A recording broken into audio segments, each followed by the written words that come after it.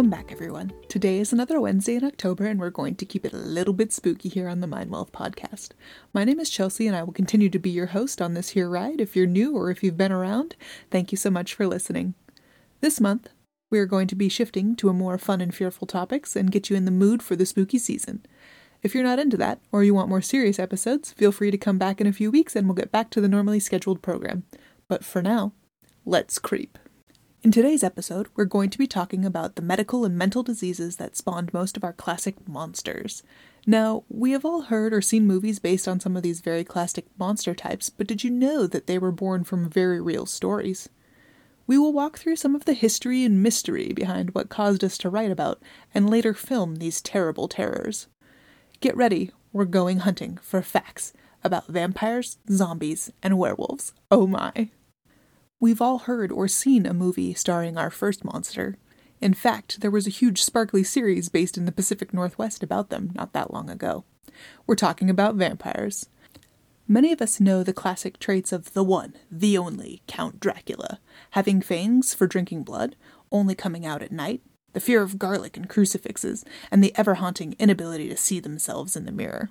Well, unfortunately, I'm here to tell you that in some form, all of these things are true of a person having the disease, porphyria. This disease actually became prominent in the royalty of Eastern Europe and has been in the human population for millennia.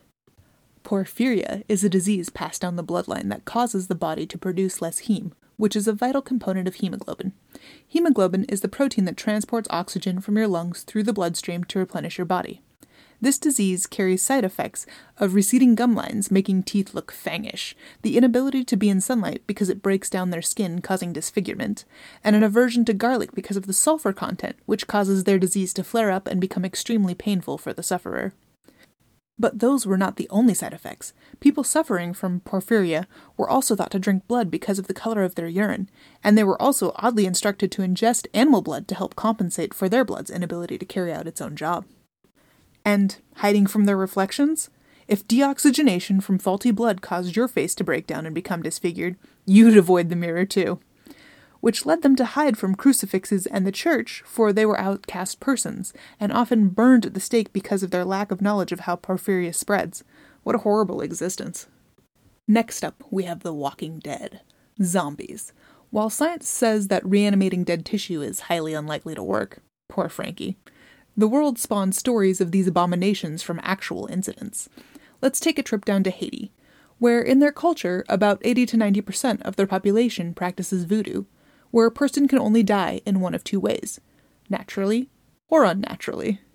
And in the unnatural form, curses, evil spirits, and evil spells are said to be the cause of their deaths. They were said to die and rise from their graves, but in reality, the main cited cases were found to be catatonic schizophrenia, brain damage, and learning disabilities. However, there is still another avenue to explore. Have you ever heard of Cotard syndrome? Neither had I. Cotard syndrome is a very specific psychiatric disorder in which the individual believes that they are actively decomposing. Thankfully, this is an extremely rare delusion and is often the symptom of something more. Because there are so few cases, it's hard to really pinpoint what the cause of the zombification is, but they have strongly suggested it's due to brain trauma linked with another serious mental disorder. Now, werewolves are brought to life at the rising of a full moon. These ferocious creatures actually originate from a disease called hypertrichosis. That is the growth of baby fine hairs, possibly all over the body, that normally stop after infancy, but in this case, grow for life. Petros Gonçalves was the first reported case of the disease. When he was but a mere boy, at the age of 10, he became a living legacy of King Henry III. Where, as a member of his court, Petros represented the ability of the king to triumph over evil and tame such a bestial creature. In those days, it was touted that Satan preferred the bestial form, in the Hebrew story where Satan becomes a wolf that hunted the lamb which represented Jesus. But werewolves were not the only stories that hypertrichosis has spawned. It was said that Petros, when he married in 1573 to a Parisian named Catherine, and their love spawned the tale of Beauty and the Beast. They later had 6 children, 3 boys and 3 girls, who were all past the genetic alteration of hair.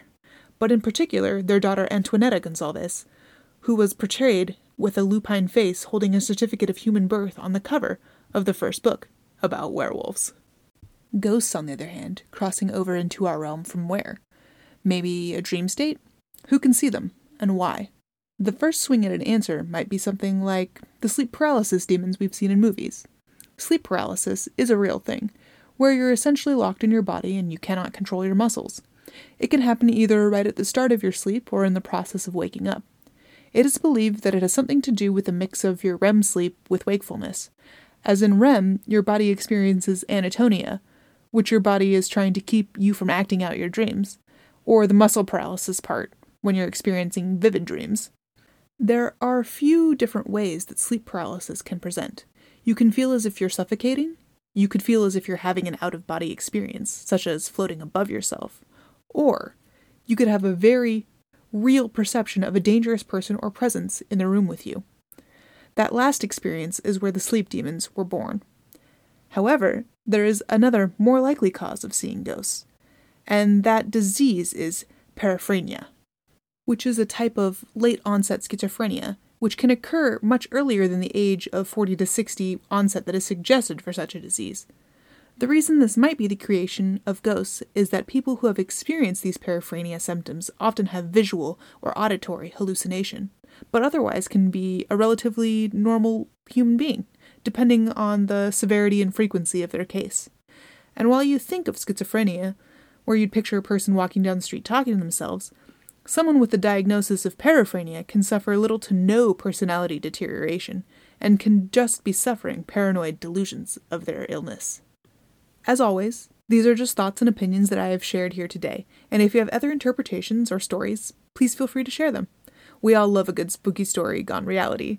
Stay safe out there in this spooky season, and, as always, thank you so much for hanging out with me today. I've enjoyed our time together. If you would like to join me again for another chat, you can keep your eyes peeled every Wednesday for a new episode, with some occasional oddball freebie episodes thrown in. Feel free to follow me at MindWellth on Instagram if you'd like to get to know me a little bit in the meantime. I'm looking forward to seeing you next week.